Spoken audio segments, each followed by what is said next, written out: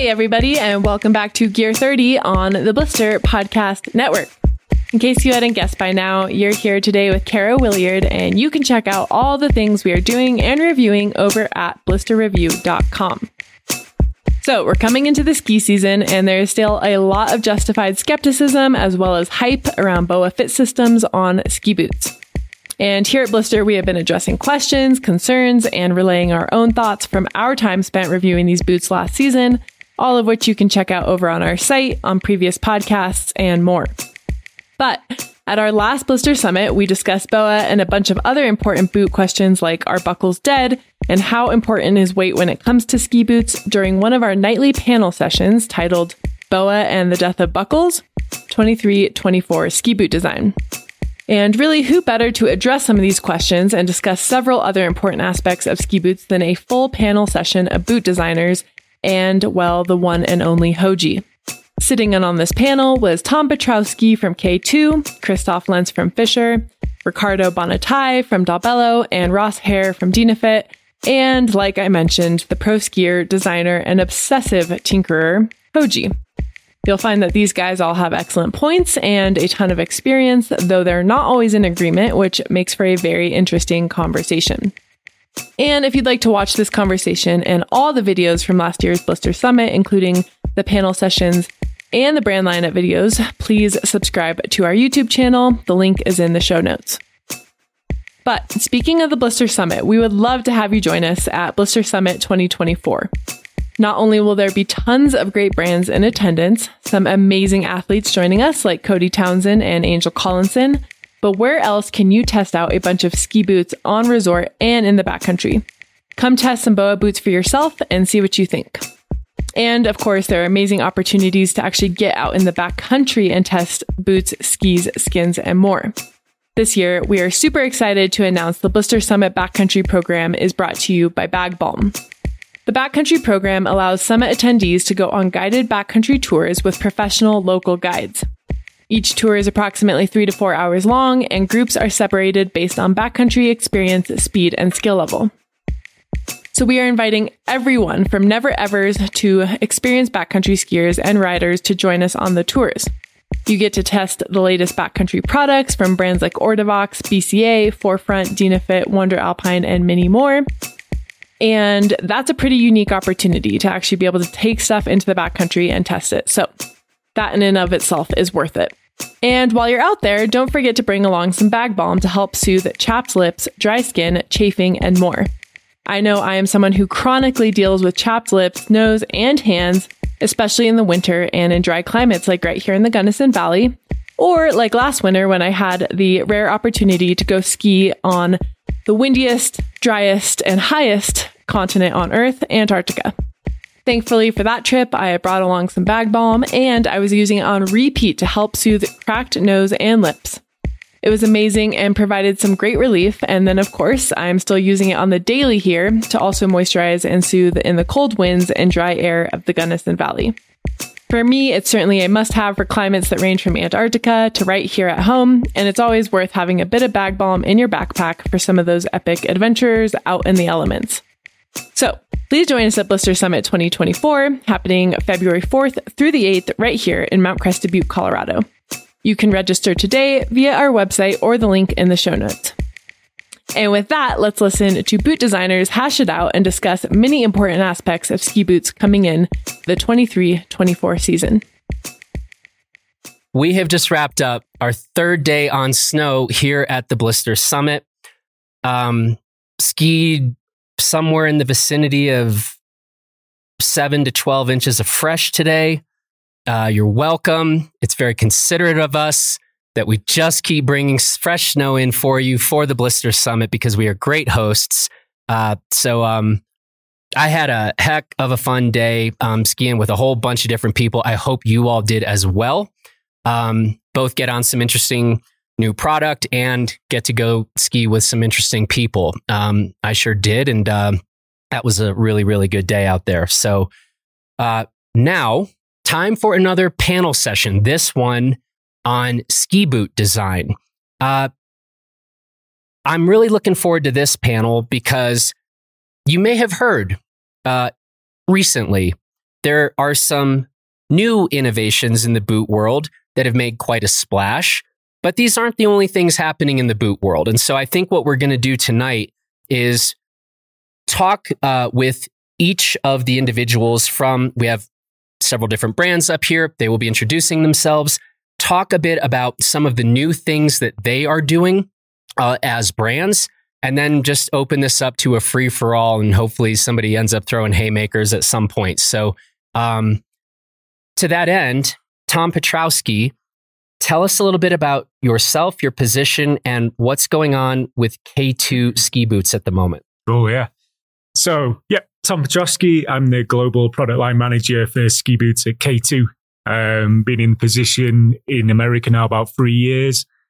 And we've got BOA, which I'm sure all of you guys have seen outside there. Most of you had a little click on it. Nobody seems to be able to walk past without clicking it.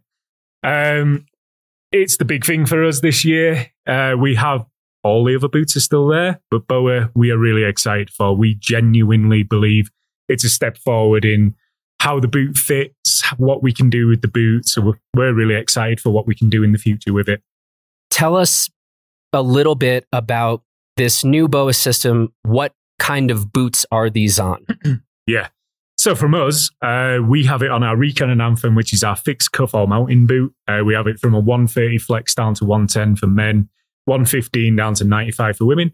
But we also have it on our free ride boots, which is 50-50 boot, resort boot, bit of a touring boot, the warm mode on the back. So I really push for us to have it in both categories. As I alluded to, I really do believe BOA adds something good to a ski boot in terms of the fit.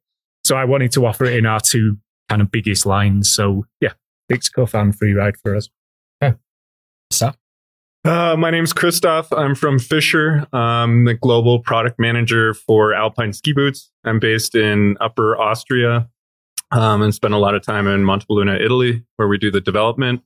For the coming season, 23-24 for Fischer, I'd say big story is performance.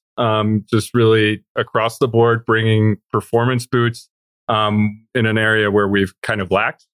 In a part of that, we also have BOA. And for us, BOA was in line with this performance goal to bring boots that ski well, ski better as past Fischer boots, ski better as than the bench line on the market, to help everybody get better at skiing, to help good skiers have an even better day out there.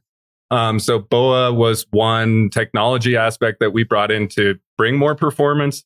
And the second thing was collaboration with ZipFit, also in the interest of performance. So I think to keep the answer short, Fischer is bringing high performance boots this year. And just say a bit more about the model, low volume, mid volume, et cetera, et cetera. Where we have the BOA featured is a mid volume boot. We have the ZipFit featured in a low volume and a mid volume BOA boot. But even the HV high volume boots that we rebranded, updated this year, had some changes made with an emphasis on more performance. Okay. Hello, everybody. I'm Riccardo Bonaiti. I come from Italy. I work as product line manager in Dalbello. Dalbello is situated next to Montebelluna in Asolo, a few minutes away. And we have a pretty wide collection, but the bigger news from this year are a new line of a three-piece boot called Cabrio that is substantially substituting the former Krypton and Lupo, Krypton and Chakra, and the Cabrio 3 that is substituting the former Lupo. These are the biggest news from this year, and also Quantum 3. Can you tell us a bit about the differences then? Yes. Cabrio, Cabrio 3 or Quantum? Go both. Okay. So substantially, Cabrio is a pure free ride line and is developed for performance in downhill. It's a low volume line, so 99 millimeter last. Cabrio 3 is based on the same platform, is 99 millimeter last, but has the capability of walking. We have Dynafit inserts and ski walk mechanism.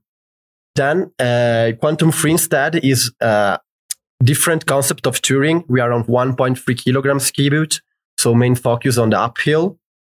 And here we have the news is on the liner. We have developed a new liner towards sustainability with sustainable materials. Great. Ross. Yeah. Ross Herr. I'm the Director of Sales and Marketing for the Oberalp North America group. Oberalp North America is the owning group of Dynafit. And yeah, we're most talking about the TieGuard boot collection here at this event. It's a boot that we just launched just last week. It's a 4-buckle kind of alpine hybrid freeride boot. For us, it's sort of a throwback to Franz Klammer era of Dynafit ski boots, where performance downhill skiing was the inspiration. And then, for sure, we're a touring brand. So we're trying to balance that heritage of downhill performance and our touring knowledge that we've kind of built out today. We're, really, really proud of the mechanism that connects the cuff and the shell. Came from, the passion of a certain individual that, is pretty obsessed with nuanced ways to make your day really, really good in the backcountry, make your transitions a little easier. And then, kind of finding that balance of downhill ski performance that still walks really well and is compatible with all the different bindings today. Hey, what's up? Nice. What's up, bro? Round 3? Yeah, how do you follow this up? You snuck onto this panel. So how would you talk? What should you say right now? Hoji. I'm just like everyone else. Put one boot on at a time.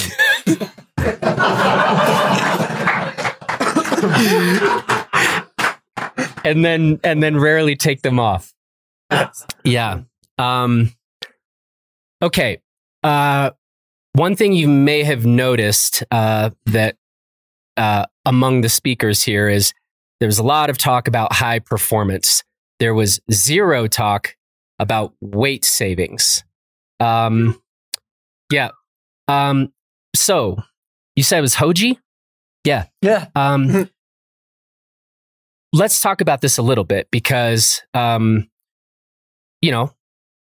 pretty recent history in the ski boot world, we were not hearing so much about high performance. We were hearing more about, look at how light we just made everything.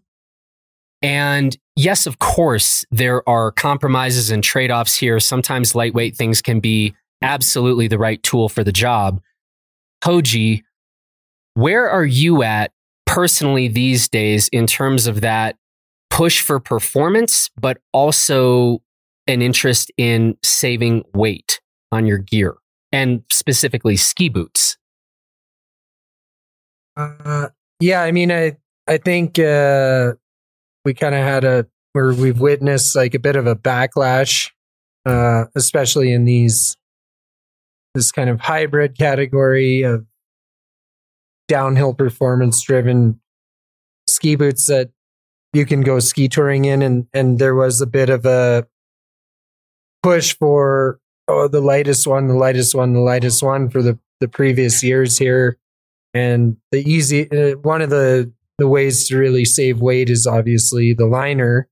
The shells are the shells. There's different materials, wall thickness and such. But if you want to achieve a decent amount of downhill performance, you have to build a structure, and you can't reduce that down to, you can only take it so far. But the liner you can save hundreds of grams on and on and on. But suddenly, I think we had a lot of products that the shell was one thing and the liner was not really fitting into that shell for what it was intended to. And it was just trying to reach this fantasy number that, okay, that's nice. But I think the trend was too far in the direction of the lightest possible, best skiing boot. And what we're seeing now is the weight isn't as important, and it's more about having a liner that also matches the performance of the shell. I'd like to ask you how much of this was driven by consumer feedback versus just within your respective companies, the thought of, internally thinking, hey, we kind of went to see how far we could go. We maybe need to come back from the edge. Ross? Yeah. I think for us, our boot program, I'd put a lot of weight behind the company culture that we have right now. mean, the way we work together, like you could consider me a little more corporate than Hoji, probably, You don't say. Yeah. Right. So, I'm, my role, like a sales guy, I shouldn't be on this panel, right? I'm not here to sell anyone anything, but our culture and our group has sort of supported the right people, the right ideas, the conduit to feedback, and how you can get that feedback to the right people in the team that are going to build the products for us. And so I think we've kind of built, call it coalition within our team. So it's like Fritz, Hoji, and I sort of sitting together, hearing feedback, coming to events like this, knowing kind of what is the problem that we need to solve? How do we really address that? What are we hearing the most? Like what does Hoji want himself? Like what does Fritz know from his time? And then for me, I have the pipeline of sales numbers. Sure. Like, at the end of the day, consumers make decisions with their dollars and how they buy things, but are they always perfectly happy with that decision? Can we do better? Like, what are we really hearing? And so the three of us together have kind of built this coalition. We spend a lot of time in Europe. We spend a lot of time kind of conveying that message to our team so that everyone comes on board with like, what are we really trying to accomplish? What are we really trying to solve? And what are we hearing? And trying to be as maybe humble about that, because it's not always what you want to hear. And I guess on the subject of weight, yeah, for sure. Like, I don't know if this is the heaviest boot we've ever come out with. I don't think it is. But it's certainly a category for us as a touring brand that's for sure spent a lot of time building things super lightweight. We build a lot of lightweight product. It was clear that in this category, to be relevant, to do something unique, like weight wasn't the first problem we needed to solve here. We needed to solve something that was, for comfort for sure. But ski performance, like if you're out there today, it was good snow. If you're wasting any time, like you're wasting time on a powder day is the worst feeling ever, right?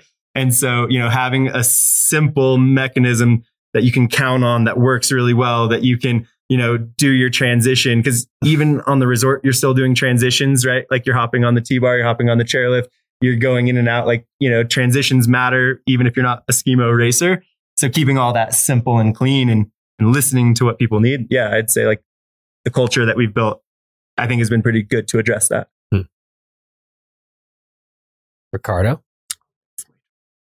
Well, as Dalbello, actually, we are pretty new in the classic lightweight touring world. Yeah. We stepped inside just 4 seasons ago with the Quantum line.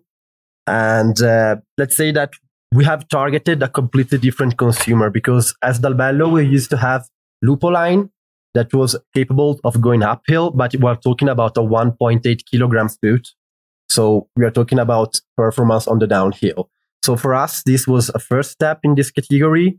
And actually, we have been, let's say, pretty successful, we can say it, and as a first try in that category. And let's say that when we talk about this development, we have worked with some Alpine guides with feedback from the market. We obviously looked a lot to our competitors because they were already doing it. So you learn from the best. And that's how Quantum was born. Now that there is also Cabrio that is substituting the previous Lupo line, Cabrio 3.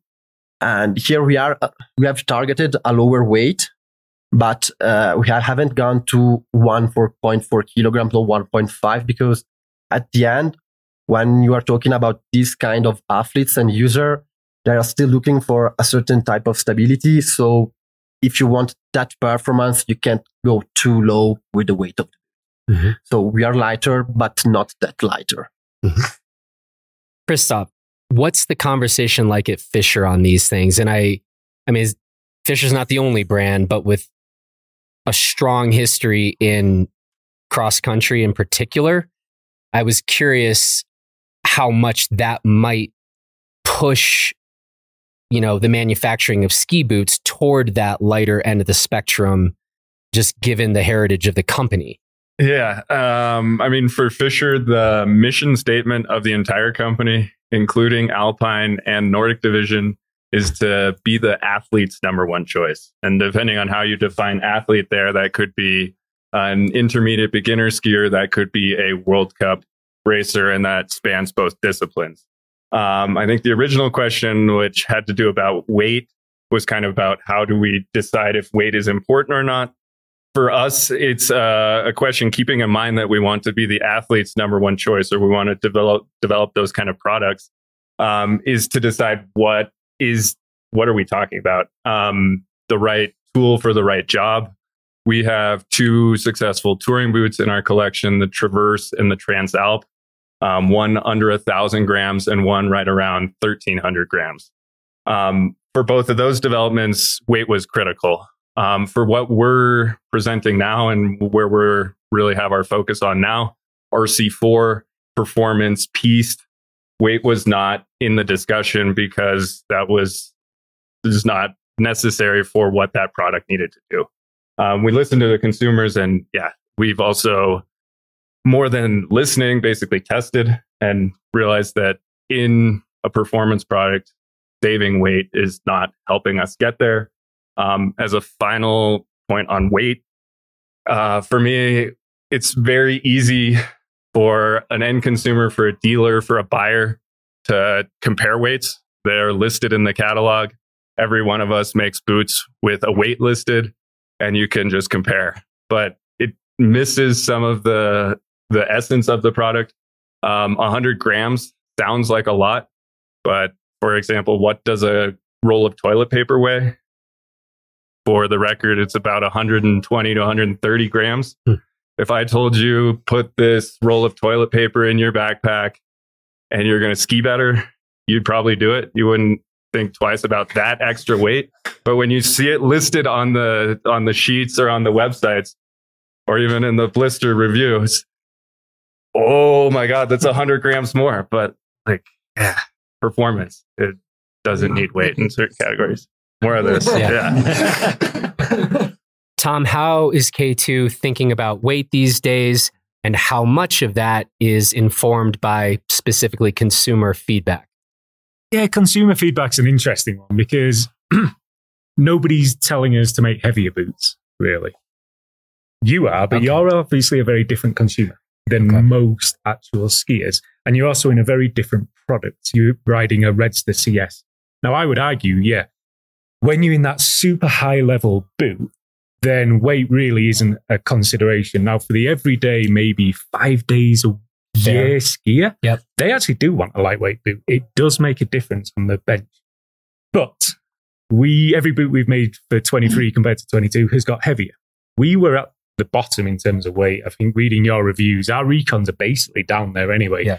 So we've had room to play with. We as well want to make a better performing boot, and ways to do that is often to add weight. It's usually not to pull weight out of it. So everything we've done is actually adding weight to things, but we are cognizant of it. We don't want to take like a 1650 gram boot and make it over 2 kilograms because it's going to vastly affect it. And like our BFC is a really good example. We had the original BFC and it fit really well. The fit was good, but it was quite a heavy boot.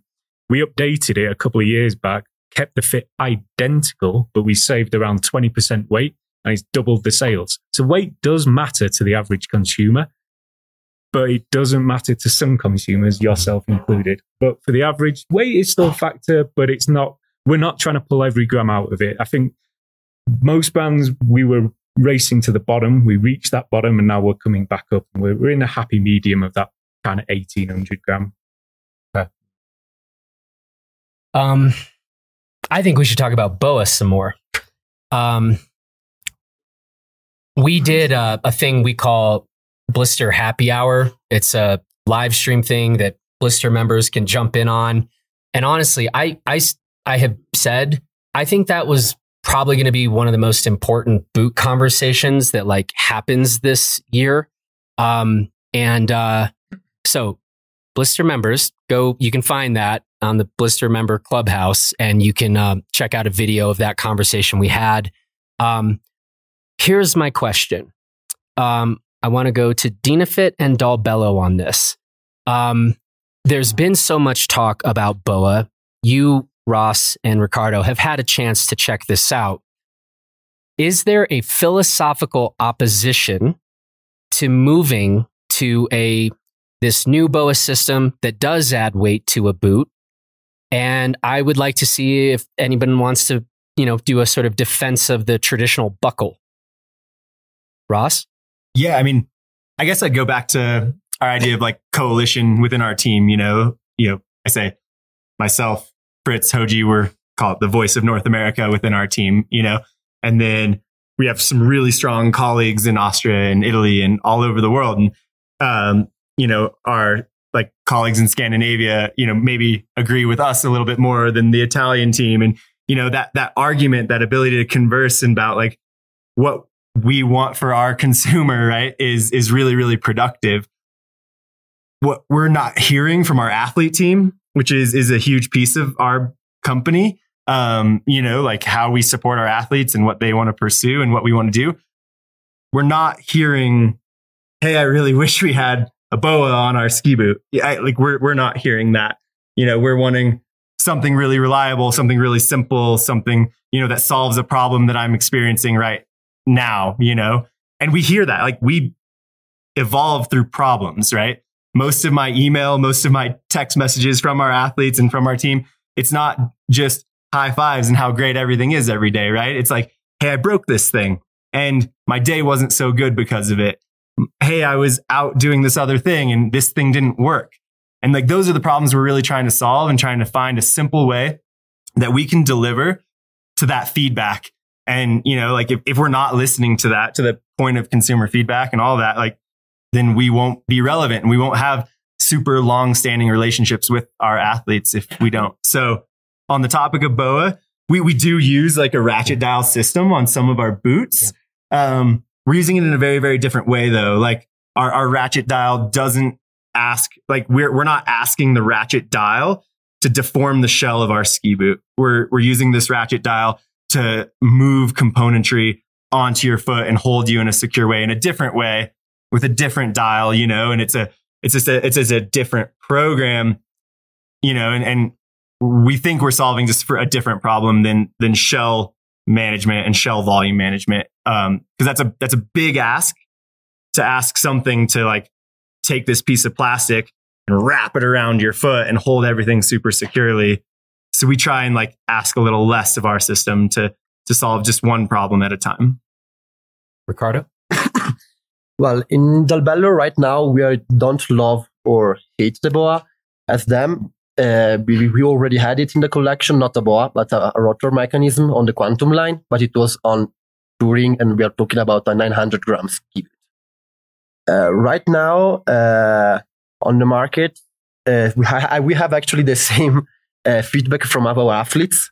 So they look at it, but they are not maybe super enthusiastic. Maybe they're a little bit diffident because they don't know them.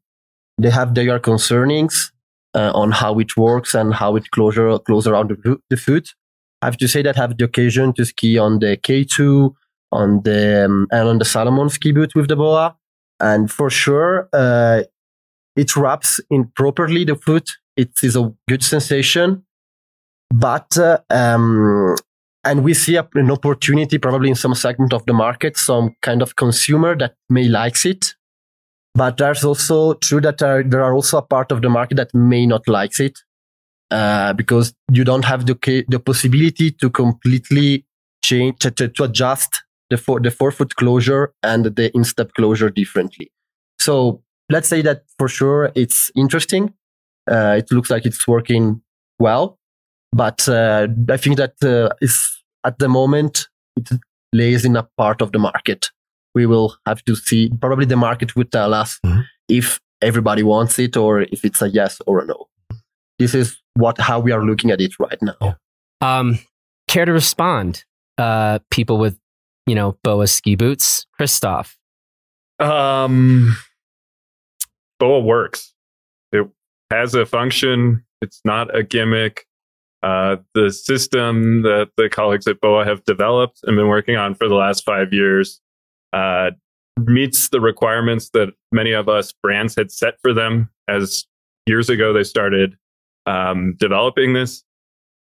We were not inclined to adopt it. It costs more than a set of buckles for us. It looks different. We knew it would polarize.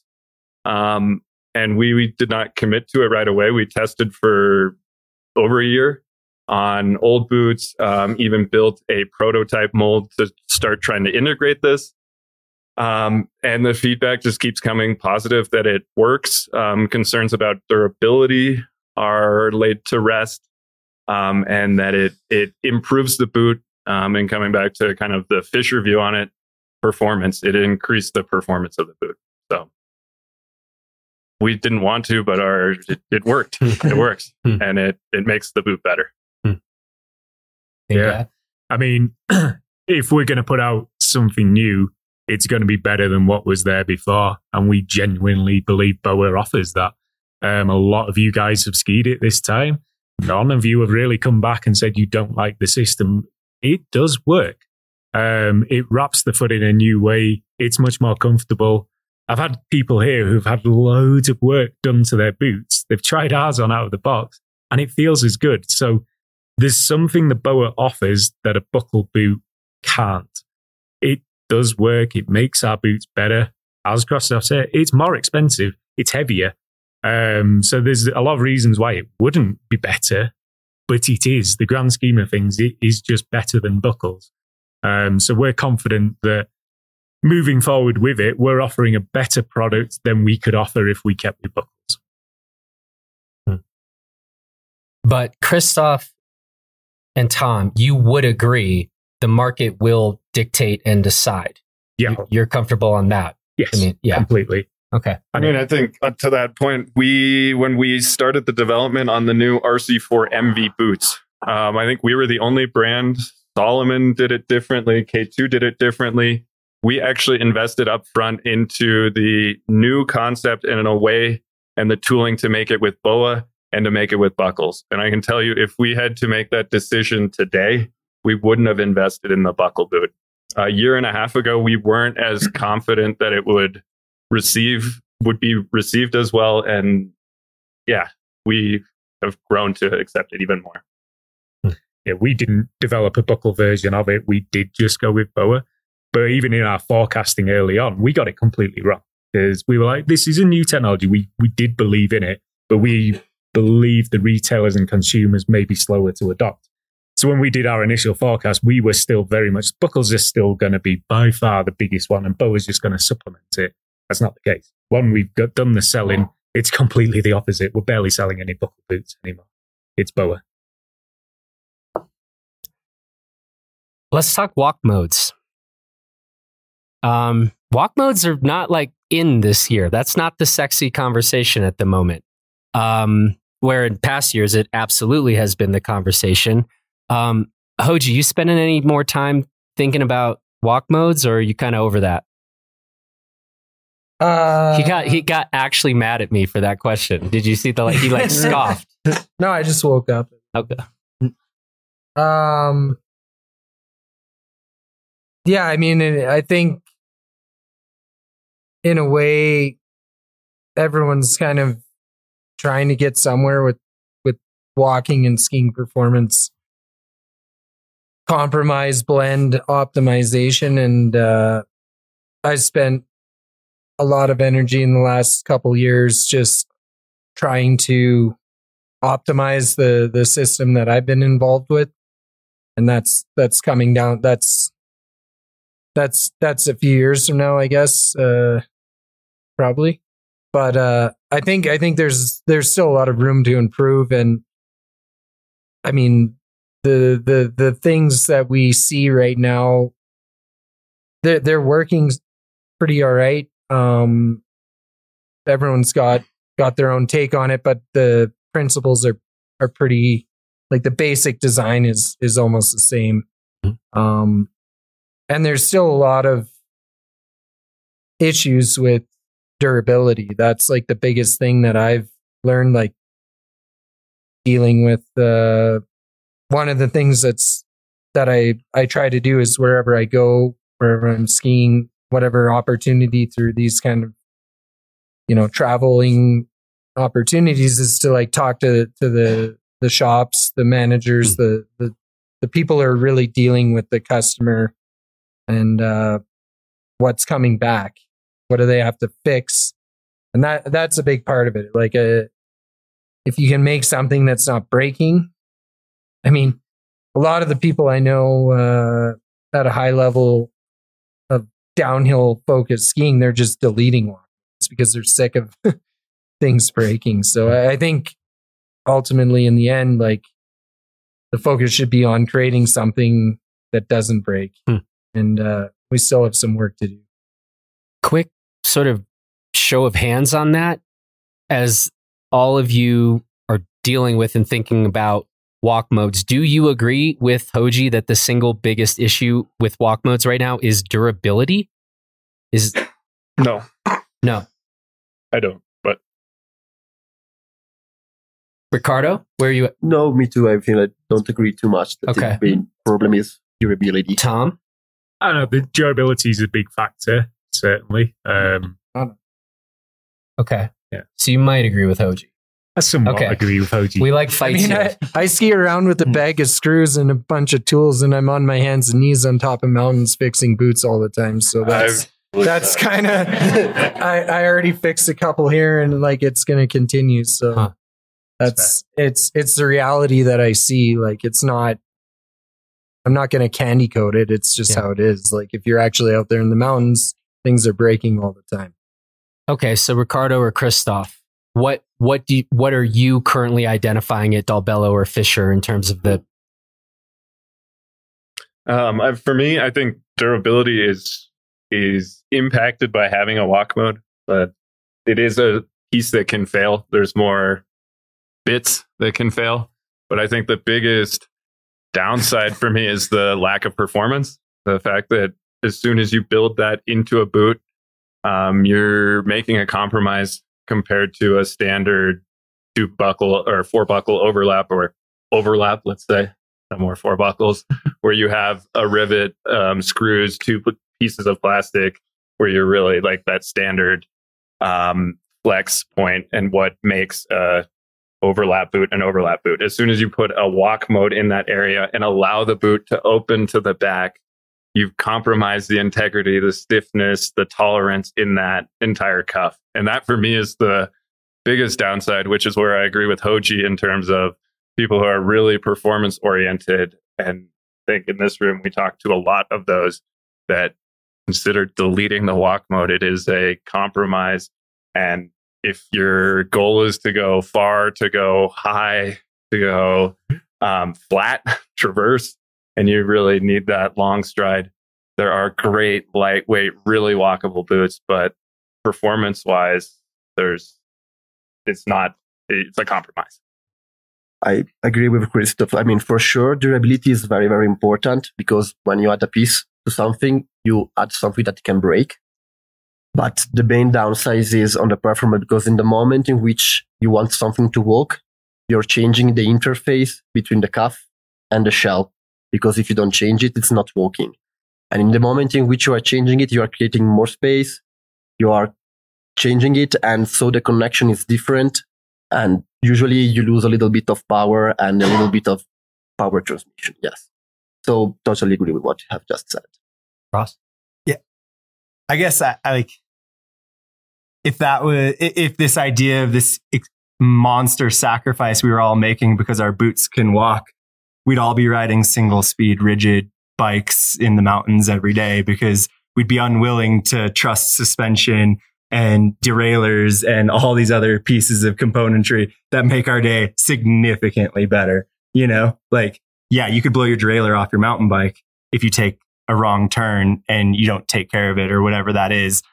But I think I would guess the vast majority of this room has derailleurs on their mountain bike and they're up for that performance that they get from it and that experience that they get from it, you know? And I think, I guess I don't think, I think there's a great opportunity to improve in that space. And I think that's been our focus, is that experience, you know, like Dynafit's a touring brand, you know, that has alpine experience. And today we trust in what we built so much that we want to push it back into, you know, a bigger space than where we've been in the past, you know, because in the past we felt like we developed this really cool thing that only solved this problem for the ski touring person that wanted the most efficient day, you know, and I think probably the derailleur was invented for that person that wanted to go faster, you know, on their road bike probably.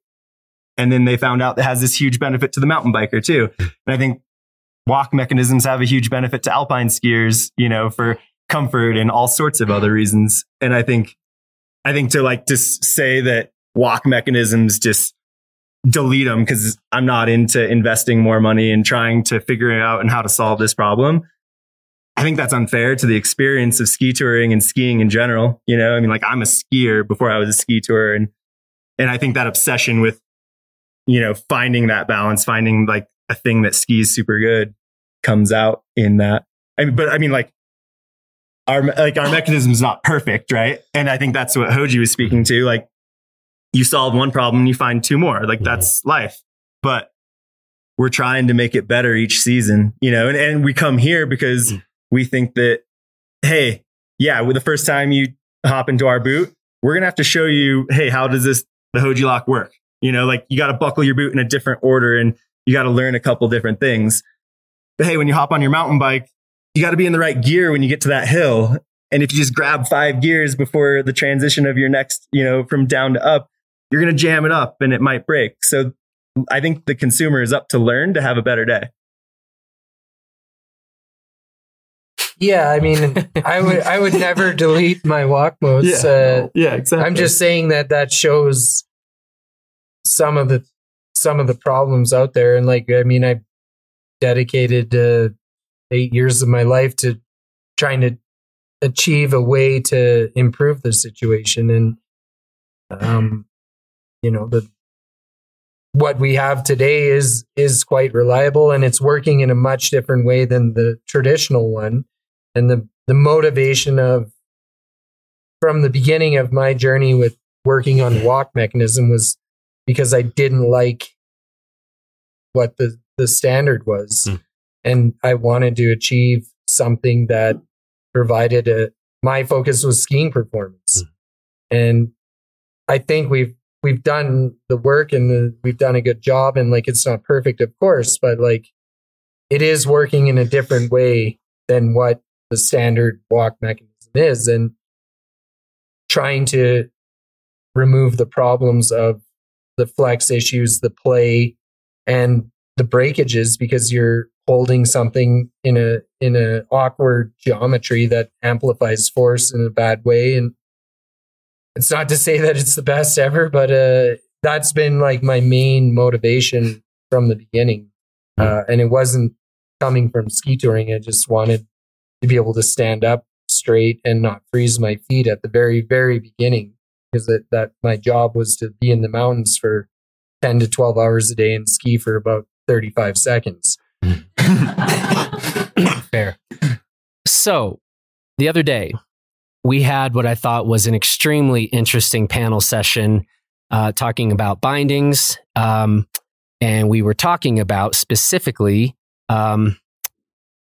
K2’s, pin bindings, this interface, tiny little tolerances that need to be tiny. We've got a bunch of boot product managers up here. I would be very interested to hear your thoughts, whether you think that Lars and Hoji and Garai were overstating the problem here with the interface with tech bindings, pin toes, etc. So what were your thoughts? I thought that was really interesting, man. I think it was Lars was saying how he would like a ball and socket instead. And completely, we'd love that. We build our recon team boots with just a tech toe because we know the way people ski now is differently. They're using shifts, they're using cast bindings to get up there. It'd be awesome if we could do that. I would do that tomorrow. The problem would be I'd add it onto the boot and it would only work with cast, and then it wouldn't sell because people would have other bindings. So and it's the same, you were talking about this with alpine bindings as well. And I kept thinking to myself, everybody kicked off when we put grip walk soles on because they didn't work with old bindings. It's it would be awesome to update things so that they work. But unless somehow every piece of gear suddenly burst into flames and was eradicated and everybody started again, we can't do it without people complaining. So it's a two-way sword. We'd love to innovate, but then people will tell us, it doesn't work with the old gear that you've sold for years. So it's a double-edged sword, really. it's so hard. Like, we'd love to do it, but you'll complain. Is that the answer, or does anybody have anything to add to that? I think from our side, most of the boots in the industry that have a tech insert are being purchased from Dynafit. So the compatibility side on our side for tech inserts is over there. Yeah, I mean, so like if a boot has a Dynafit certified insert, it's not just like a piece of metal that we ship to someone else's factory and say, hey, good luck with that. You know, like people like it, you know, it comes with the experience of how do you make this thing work in your molds? How do you reach the tolerances? How can everything work and be reliable? And then how can we communicate outwardly to not just Dynafit bindings, but other bindings of like, hey, like this is a standard. Try and ask questions about it, you know, orange sticker on your boot so that you ask a question. Hey, like, will this work with my binding? I see the sticker, you know, like conversation is huge. Education is huge, you know. I think to the point of, yeah, I mean, that was a really interesting conversation the other day about bindings and tolerances. I mean, tolerances are important in all of our lives and everything, like taking care of your gear, asking questions. If you hop into something really high end, like, you know, I guess I'll use a mountain bike analogy again. Like if you're going to buy a really sweet new mountain bike, you're going to learn all the componentry of it. You know, like you're going to ask the questions of how do I make myself safe while using this?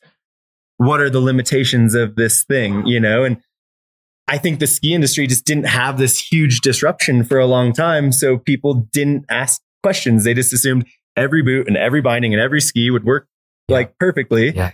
But now the consumer is wanting to do more things. They want to go on longer walks than they've ever been on. They want to ski at the resort harder than they've ever skied on. And so you can't expect like everything just is perfectly the same as it was. I feel like I disagree with like the conversation the other day a little bit more because I feel like the industry is working to make tolerances pretty darn good, you know? But there's this huge education component, you know, of like what there's just a lot of categories, a lot of asks, a lot of different pieces now. Yeah. Riccardo, any thoughts on tolerances and compatibility with Pintos and tech bindings, or is there a stance at Dalbello on these things? Luckily, in Dalbello, as you know, we are part of a group and we have Marker. And thankfully, Marker is one of the leader in the bindings. And let's say that they solve our issues. I mean, when we are making new products and we're using Pintex, we are sending it to them and they are testing with all their bindings and all the bindings of the competitors and are giving us the report on what was working or what was not working. Thanks to them, we are usually okay with every bindings. But this is because they are working with us. It is because Marker is working with you, but I mean, you said usually you're okay with the other. That seems a bit... For example, I'll give you an example. 4 years ago, first molding of the Quantum, we shipped them the first one in Pittsburgh. They tested it and we discovered that we were 1 millimeter higher on the plastic on the toe. So substantially, when going full forward, the toe was touching the binding and it was opening it. So immediately we lowered of 1 millimeter the toe of the ski boot and it was fine. That's what I mean with usually. Gotcha. Thanks to them, we can correct these little problems. So the question is there a conversation going on among the brands collectively to get to sort of dial in the uniformity when it comes to grip walk? Yes. There is a physical mission in which all brand participates. I'm not part of it, so I can't give you many information about it, but there is a physical mission and they are agreed with all the brands on the norm. And the new norm is ISO 23223. It has been introduced 2 years ago, if I'm not wrong, or 1 year ago. 1.5 years. 1.5 years ago. And yes, there is collaboration on this. Absolutely. And how much do you all like what this new certification are you like, this is bullseye or it is just definitely an improvement? And for anybody that's never read an ISO norm before, they're incredibly detailed. And I mean, the ISO 23223, which is the new ISO normative that replaces basically grip walk, or it is grip walk. They took the standard from the grip walk sole and made it an ISO normative. It is super duper detailed with tolerances and exact durometers and everything you wouldn't even think to test. This is definitely like nitty gritty R&D work that is a checklist. We have tooling made. It's a process. For me, the fact that it's been normed under this ISO norm is good news for the industry. It means everything is under one norm. Previously, everything was being sent to Penspag, to Marker, to actually check to say, can we accept this as a grip walk sole, and does it match the Marker standards? So I think in that sense, it's going. The FASY working group is definitely a place where the discussion happens on a very technical level, as I understand. But I think I'm not aware. It's an interesting point that you bring up, because I have never measured where the point is across different brands. That's something only you would say. I guess I would add, like, this is our first boot with a grip walk sole to it. When we wrote the brief and we first started working on it, we weren't sure what we were going to do. We were like, the walk dries 9523. Do we do a rubber sole? Can we, what's the norm going to do? We didn't know at that point when we started the TieGuard boot development, which is our first boot that we need, in terms of like satisfying what was asked of us of this. I just hit the table. Yes. Oh, okay. You were right on that. So it was a big learning for us, where we had to like really look at it. And I wouldn't say it was like betting on the right horse, but we were like pretty sure, okay, I think grip walk has it to make it to the standard, and so that's why we made that investment there. So not so dissimilar, when we give another brand our inserts, where we say, hey, like, this is the normative rules that we've created around inserts and placements and how to like control it. We got the same thing reversed for walk to ride, or grip walk. Sorry. So you look at all of them and you follow that place. Is it restrictive in some ways? Sure. Because we can't use quick step inserts in our boots with this. And I can tell you, like, from developing a boot with a quick step insert, stepping in and being at a demo, like stepping into inserts is not the easiest thing, right? So we developed this really cool quick step. It makes it easier, but we can't put a quick step insert and follow the grip walk normative, And so there's like, okay, well, we could build a better product maybe for, stepping in, but we might not perfectly hit the way the rules are normed. So when I said, I think like the industry at large is doing a good job to improve on norms, like that's a big step, everyone being on board to measure this stuff out, communicate back and forth for that to solve that problem. Absolutely. Because in the beginning of the influx of touring boots with inserts and tech bindings and all that, you'd see, hey, like this didn't work correctly in this scenario. And the first thing you'd blame would be the binding. But then, we would look at it and say, I'm already in now, so I can touch the table all I want. But so like, yeah, like, hey, was the boot within the norms of, what we expected at the beginning too? So I think there's progress being made, and I think it will get better. So the question is, we actually only talk about the last or width of a ski boot at the forefoot. We never talk about the width of a heel pocket, which is arguably way more important to get a dialed in heel pocket, because you can punch out a forefoot of a boot. Why is this? I think there's a few elements. It's not just heel, it's ankle. There's a few things to it that will make a big difference as well. And I guess just like to say that's how we've always done it is a bad answer, but it is how we've always done it. And it probably does make us come back to BOA, but BOA, a big thing now is getting the heel right is so important, because the forefoot does have some adjustability to it. So I'm very much of the opinion that you get the heel, well, with any boot, you get the heel right first, you can make the forefoot work. Yeah.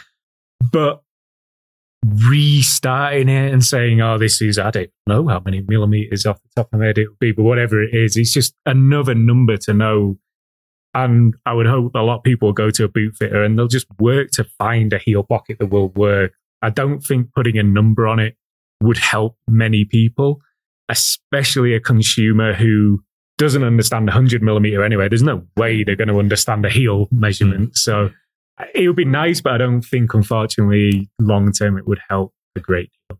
But in terms of tips for people that are just trying to get a ski boot that works for them, I mean, one of the things I think we can say right now is focus on that heel pocket. Totally.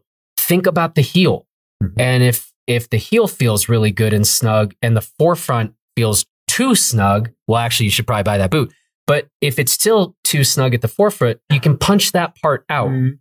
And that is not information that maybe a whole lot of skiers are thinking about right now. So that would be a very useful thing to start drilling in a bit, maybe like right now. We all in agreement with that?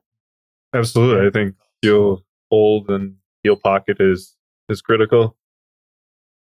Not Hoji. You disagree?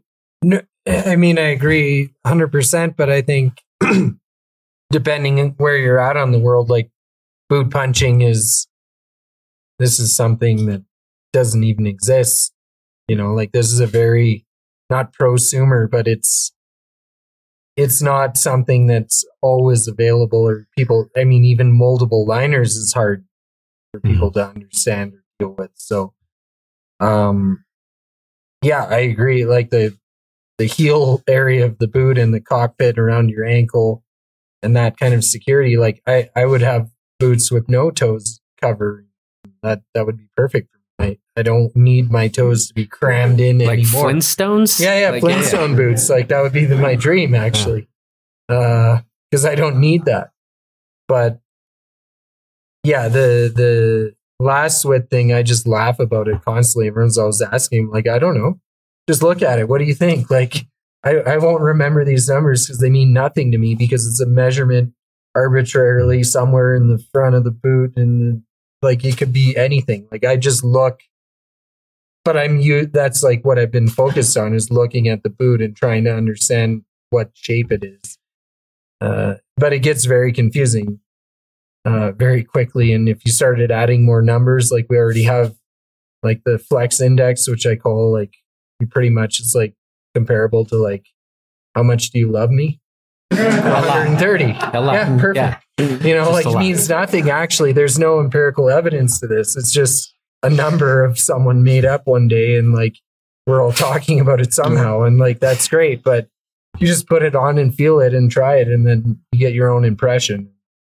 I mean, numbers are meaningless. I mean, I think generally the idea here was we're not like completely like. Are you the corporate guy? Yeah, corporate's gonna lean in here because he's already buying a round of beers apparently. So generally they were categories made before my time, of like a 130 flex, a 150, 110, 120, whatever.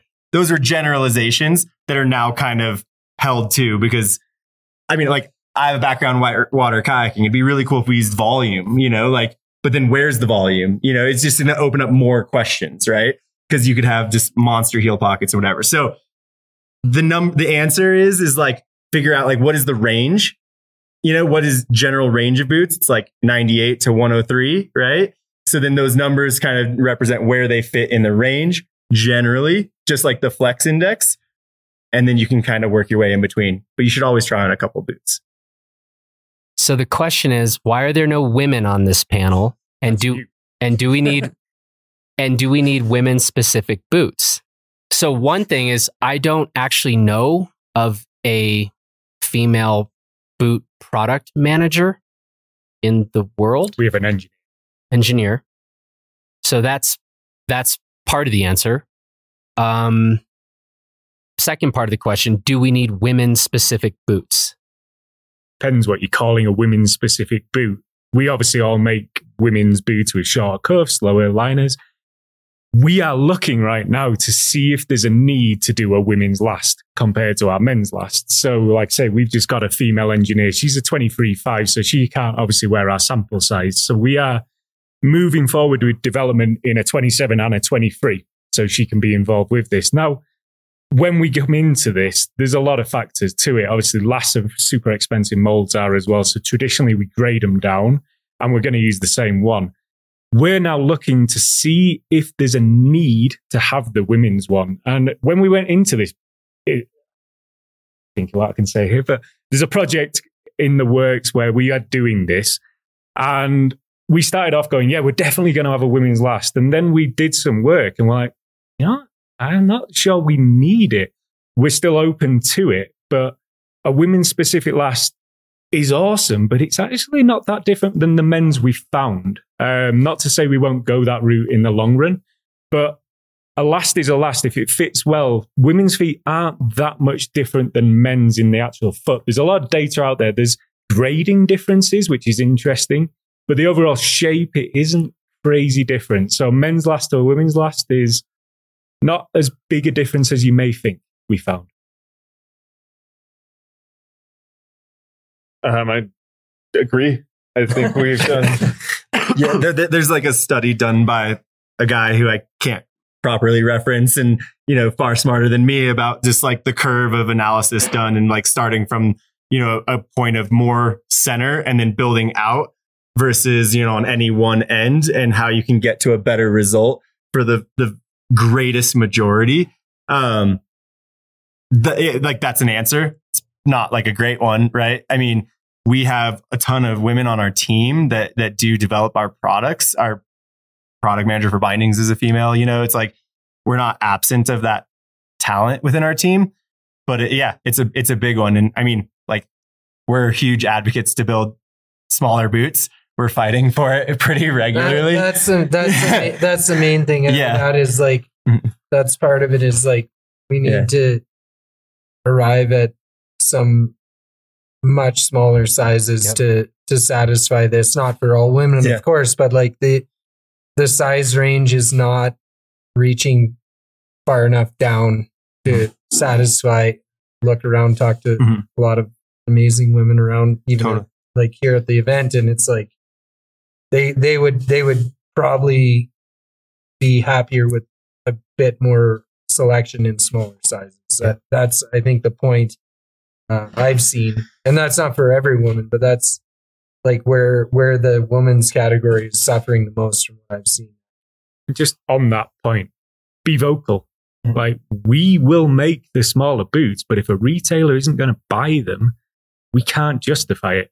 So we need people to be vocal and saying, I want you guys to have a 21 boot. The retailers need to understand there's a demand there. Mm-hmm. If the retailer doesn't buy a 21, we can't make it because it doesn't make financial sense. So be vocal. You guys want stuff? Be vocal. And by be vocal, you mean go into shops. Yep. It's like be vocal in the right places. Exactly. It doesn't help saying it to us because we listen, we want to do it. But if a retailer doesn't buy it, it doesn't get to you guys in the end. So what I think I heard you say is that, as we like to do here at the summit, predict a little bit into the future, perhaps, 2, 3, 5 years out, we might be in a world where we're seeing more unisex ski boots across a broader range of sizes. No. One person nodded. No. Okay. I hope so. Okay. I'd love to be able to answer that question better, because there is a group commercially. It's not like it's tough. It's a really hard problem to solve. Yeah. Unisex doesn't make sense. Yeah. I think the unisex women's selection difference isn't as critical. I think it's that the boots that we choose to make in the women's sizes fit and work better for those women. And I think what Tom was saying about choosing a different size to start with in the development makes a huge difference, and is something that we're focusing on for future projects as well, as not starting with the standard white male size and getting that one perfect and rating it and stretching it as needed, but saying, let's start the first one for 23, 24 and let them get perfected the way it needs to be before we digitally scale it. And I think that'll means more better fitting boots for women coming. This is something, for example, we have done on the race workup line, DRS, for example. the smaller sizes, 22, 23, 24, were developed following the feedback of female athletes, while 25, 26, 27, mainly following the feedback of male athletes. So yes, but at the end, the development is not that different. It's not that, it's different, but it's not two different worlds. We're going to leave it there. Once again, you've given us a lot to think about. Thanks for a little bit of tipping of the hand of where we might be headed in this whole ski boot world. And perhaps most importantly, given that yesterday was Valentine's Day, go tell all of your loved ones that you love them a 130. I think that was a big takeaway from the panel. So thanks to all of you. 150. The 150? Yeah, would be better. I'm going sure. 200. 200? Okay. Thank you really to all of you. And between the binding panel, between this panel, I think you all have, appropriately problematized ski boots. And I think the nice thing about that is these things are more complicated than a lot of us might sometimes think. And it is actually kind of reassuring to hear that smart, thoughtful people are working on these things. And so I'll just say for all of us skiers out here, thank you. Keep it up, do better, keep it up, all those things. And we love you 130. Thanks, everyone. All right. Well, that wraps up this week's episode of Gear 30. Don't forget to register for the Blister Summit so you can see conversations like these in person, as well as hang out with pro athletes, find an amazing ski community among a ton of great people coming from all over the world, test gear from tons of brands, ski with blister reviewers, product designers, and so much more. And that brings us to this week's edition of Crashes and Close Calls. Recently, I have been pretty safe and also lucky, so thank goodness for that. But I was reflecting not too long ago on one of the worst crashes I've ever had, which was over 5 years ago while working as a mountain bike guide. It was that same classic move. I washed out my front tire on a super loose and dusty corner, except I was going extremely fast and flung myself about 30 feet off the trail onto a steep embankment. Miraculously, I could tell that I was mostly unscathed as soon as I got up, other than I landed with a ton of force on my left hip. And in my hip pocket, I actually had several random objects, and those objects were enough to actually partially sever my TFL muscle. I didn't find that out till much later, but to this day, that muscle is still partially severed. I tell you this story because at the time, I had horrible health insurance with a very high deductible. So to me, it was better to continue guiding and working and just ignore the problem than to take that trip to the doctor, even though my legs swelled up by at least 30% and it was hard to walk, much less ride a bike for a few weeks. And this is why it's imperative to sign up for our Blister Plus membership. Not only do you get great benefits for being a Blister member, but you also get some of the best, most comprehensive outdoor injury-related insurance coverage out there. So if something like this happens, you don't have to make that financial decision to avoid the doctor, but rather a decision based on your own health and well-being, knowing that a trip to the doctor won't break the bank or put you out. It's also a good reminder to not ride with too much in your pockets. I had to learn that lesson the hard way, so take it from me. Yikes. All right, well, that concludes this week's episode of Gear 30. Thanks, of course, to our excellent producer, Justin Bob. Thanks to all of you who attended last year's summit and made it the most unforgettable and memorable week of the season. And thanks, of course, to all of you for tuning in. We'll talk to you again real soon. Cheers.